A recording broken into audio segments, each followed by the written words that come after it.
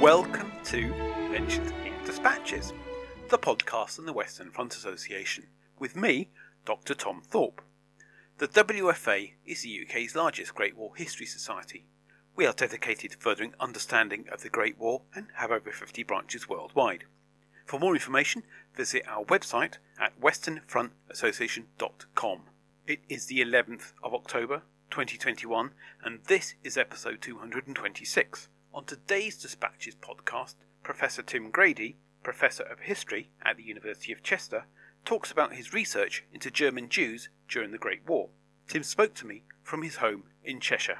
Tim, welcome to the Dispatches podcast. Could you start by telling us about yourself and how you became interested in the Great War? Well, thanks, Tom. Thank you very much for the invitation. It's a delight to have the opportunity to have a bit of a chat about my own research. I'm currently Professor of History at the University of Chester, but my interests in this subject go back much further, really. So back in 2003, I wrote my PhD at the University of Southampton on the history of German Jews, German Jewish soldiers in the First World War, and really concentrating on how they've been remembered. So how people thought about their experiences and their wartime service after the event, really, and tracing that through until the 1980s. Now, I published that as a book in 2011, and then I came back to the subject with a second book in 2017, and I concentrated more on the history of German Jews during the war itself. So trying to write a big history of the variety of war experiences that German Jews had during the conflict, 1914 to 18.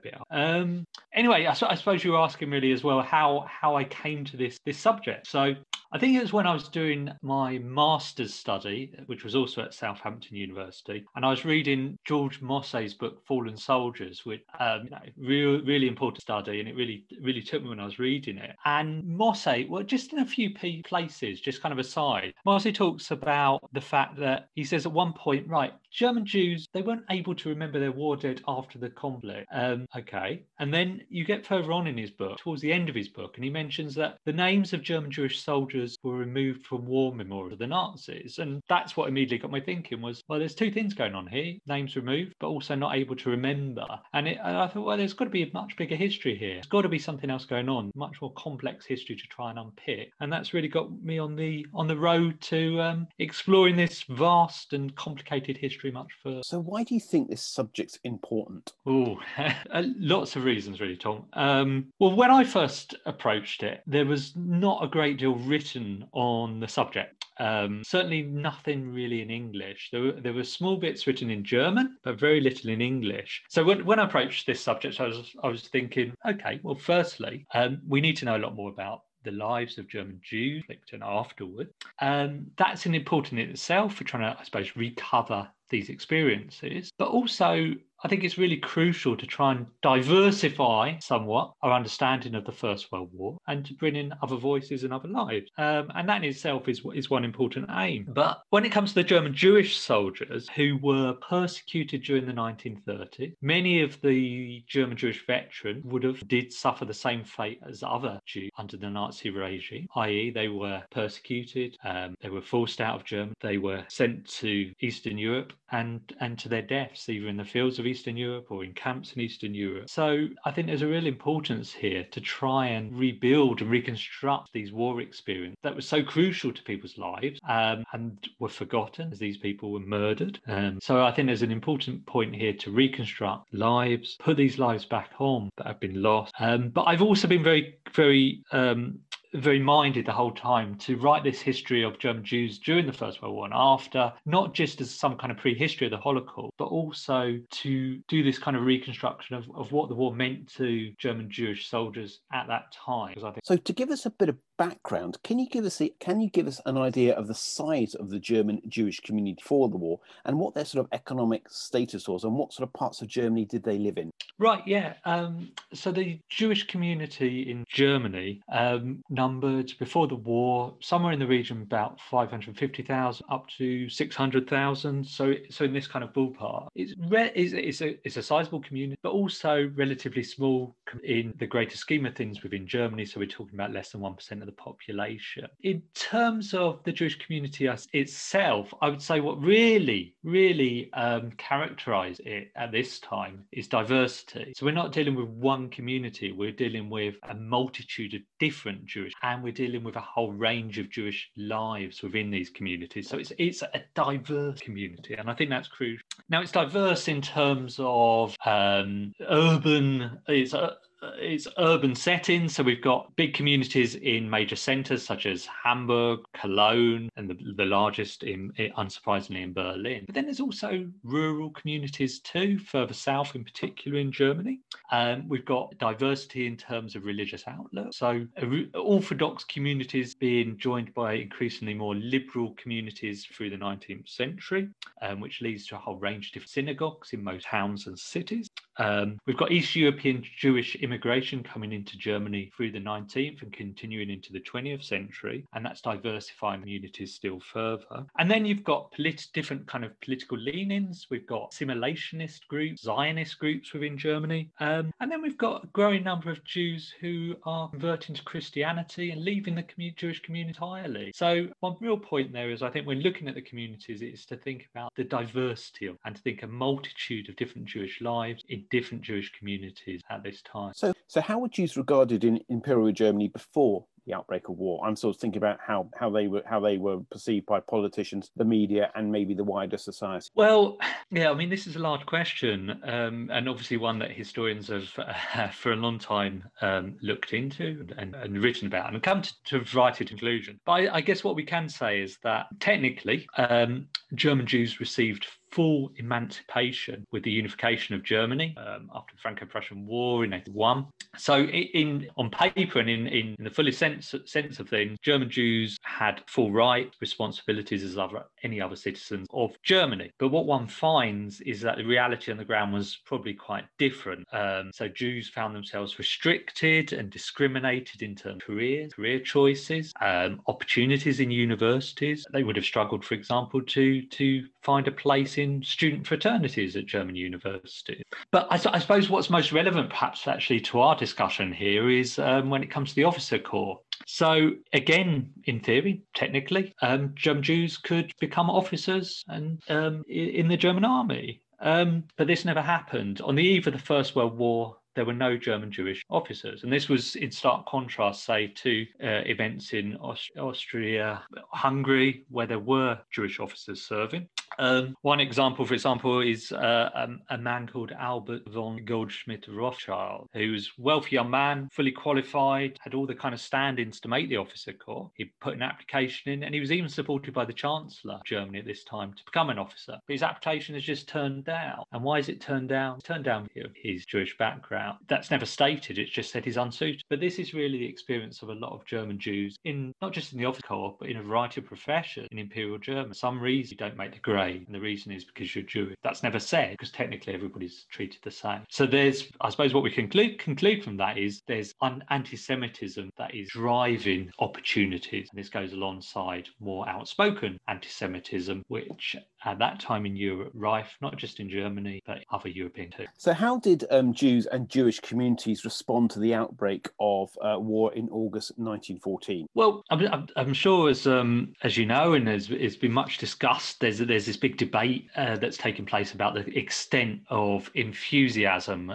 war enthusiasm in Germany and other countries in August 1914 and the end of the July crisis too. Now, again, if you look at things straight out, German Jews seem to be very supportive of conflict, and it could almost be classed as war enthusiasm, that Jews were out there showing their support, not necessarily flag waving perhaps, but they certainly seem to be back in the conflict. So you see notices come out from the main Jewish organisations, published in Jewish newspapers, but also in the mainstream press, saying, look, go out, do your duty, back this conflict, go out and volunteer too if you can. And if you look at the accounts or memoirs of of many German Jews from the time, but also after 1945. There's often some kind of mention there that, yeah, when the war started, I rushed down and I did try and volunteer. So there does seem to be, at least on the surface, kind of public backing for the war from the Jewish communities that matches and mirrors other German experiences. But I suppose the question here would be why do that? I think, like many Germans, Jews were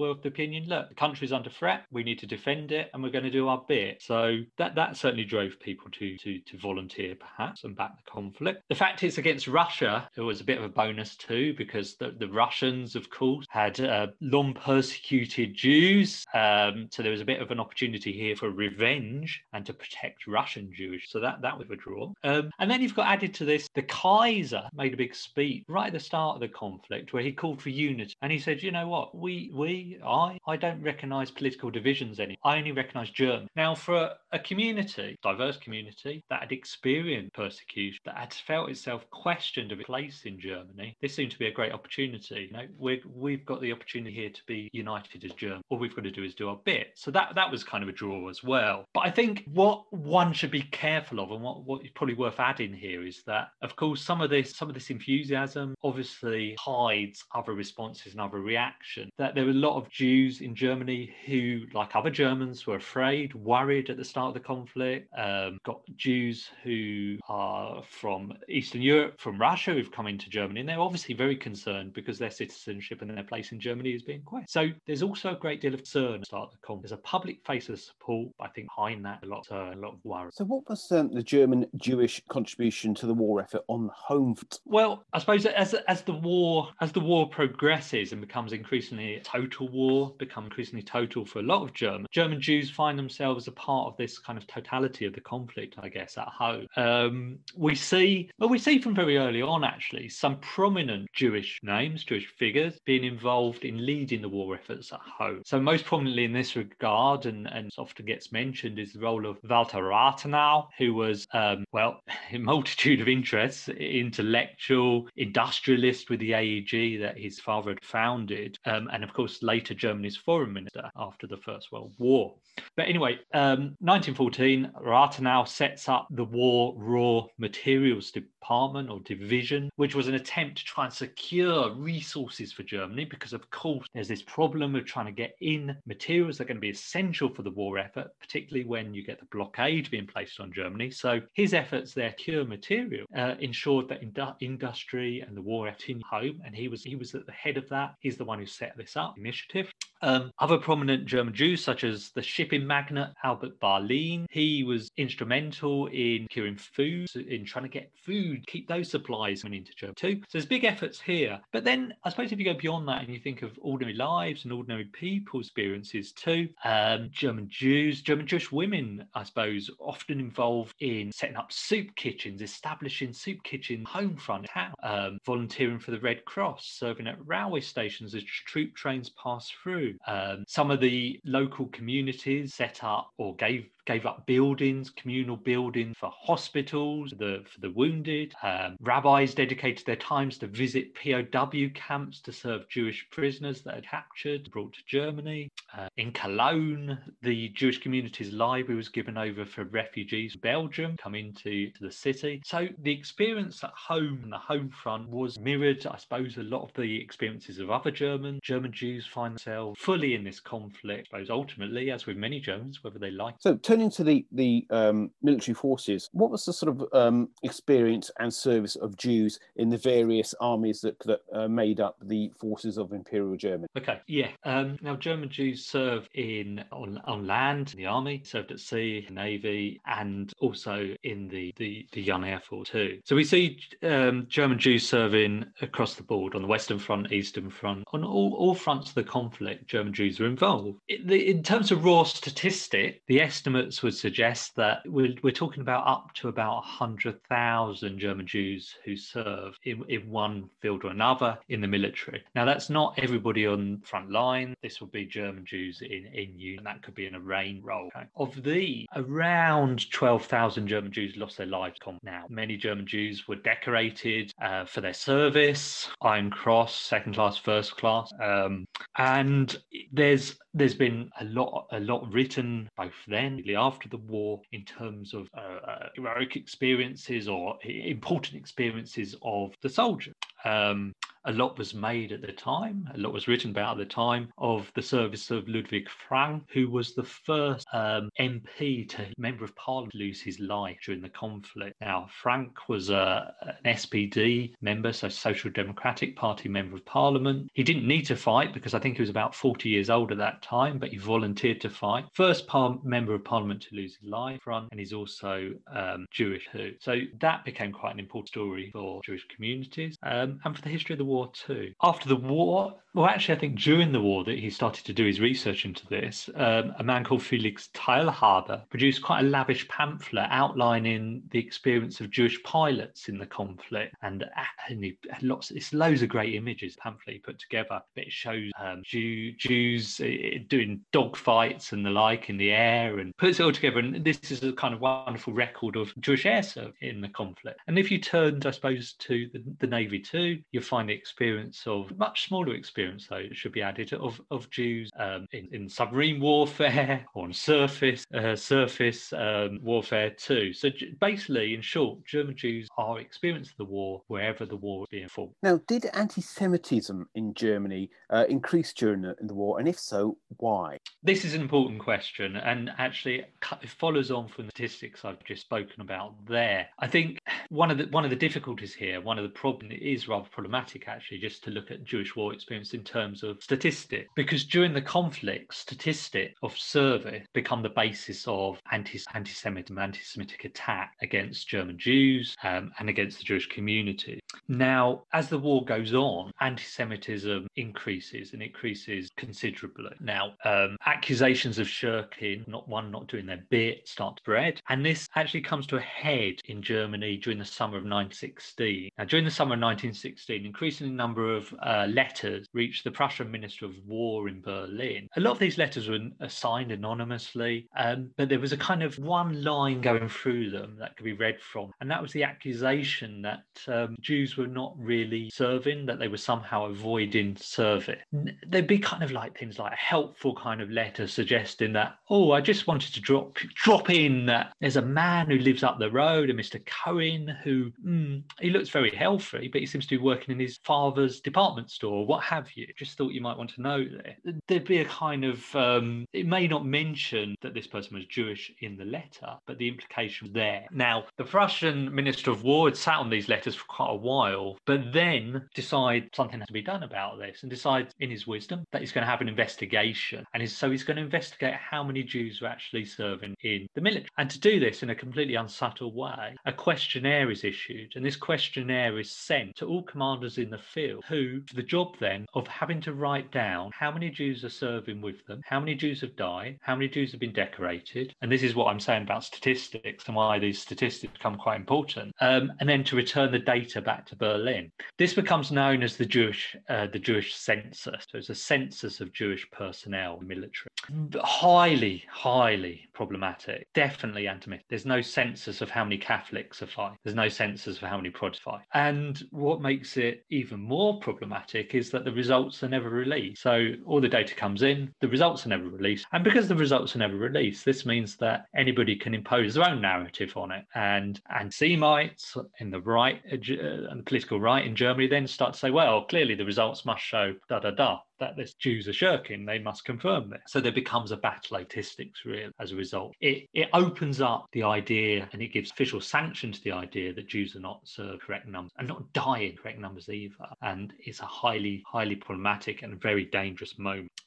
Why does this come about? Well, a lot of reasons behind it, but I think as the war goes on, divisions that already existed in Germany start to open up. So the longer the war goes on, the more people in Germany are suffering, particularly at home, from food shortages. The more despondency there is in Germany, the fact that this hasn't been a short war. How's it going to end? What are the war aims now? All these debates, all these problems, all these issues divide society, split society up. And with these internal divides, people are continually looking for others to blame. Bavarians blaming Prussians, and Prussians blaming Bavarians, suspicions over troops from the border regions of Germany, and suspicions towards Jews as well. And this is what filters in. So we're getting a sort of chasm opening up in society that had already exists, but the pressures of war are widening them much more, I would say. Jews come out the worst from. Just as an aside, did you ever find what the census showed?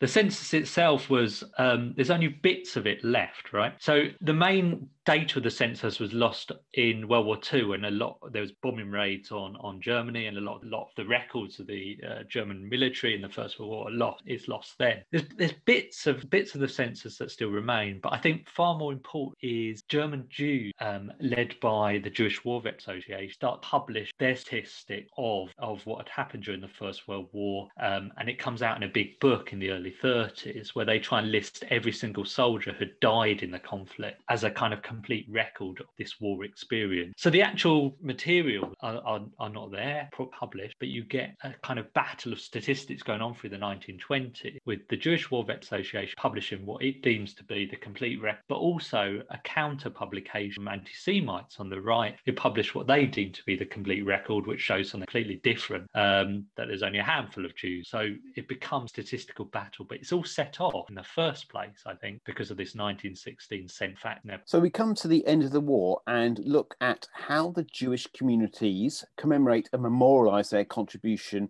in Germany's Great War. How did they do it? Oh, this is an important question again, and a big one as well. I said at the start that George Mosse had kind of implied that German Jews were kind of, I suppose, found it difficult to remember their war dead, and they're pushed out of the what he would call the cult of the fall at the end of First War too. But there was a lot more going on than that, and I think the key to trying to understand how German Jews and the Jewish dead were remembered is to consider different spaces. So if you look at more Jewish spaces such as synagogues, cemeteries, you could find at least memorials to the Jewish war dead within them. So a lot of synagogues had their own war memorials that were placed within them. Of course, the destruction of the synagogue under the Nazi pogrom 1938 led to the loss of war cemeteries too.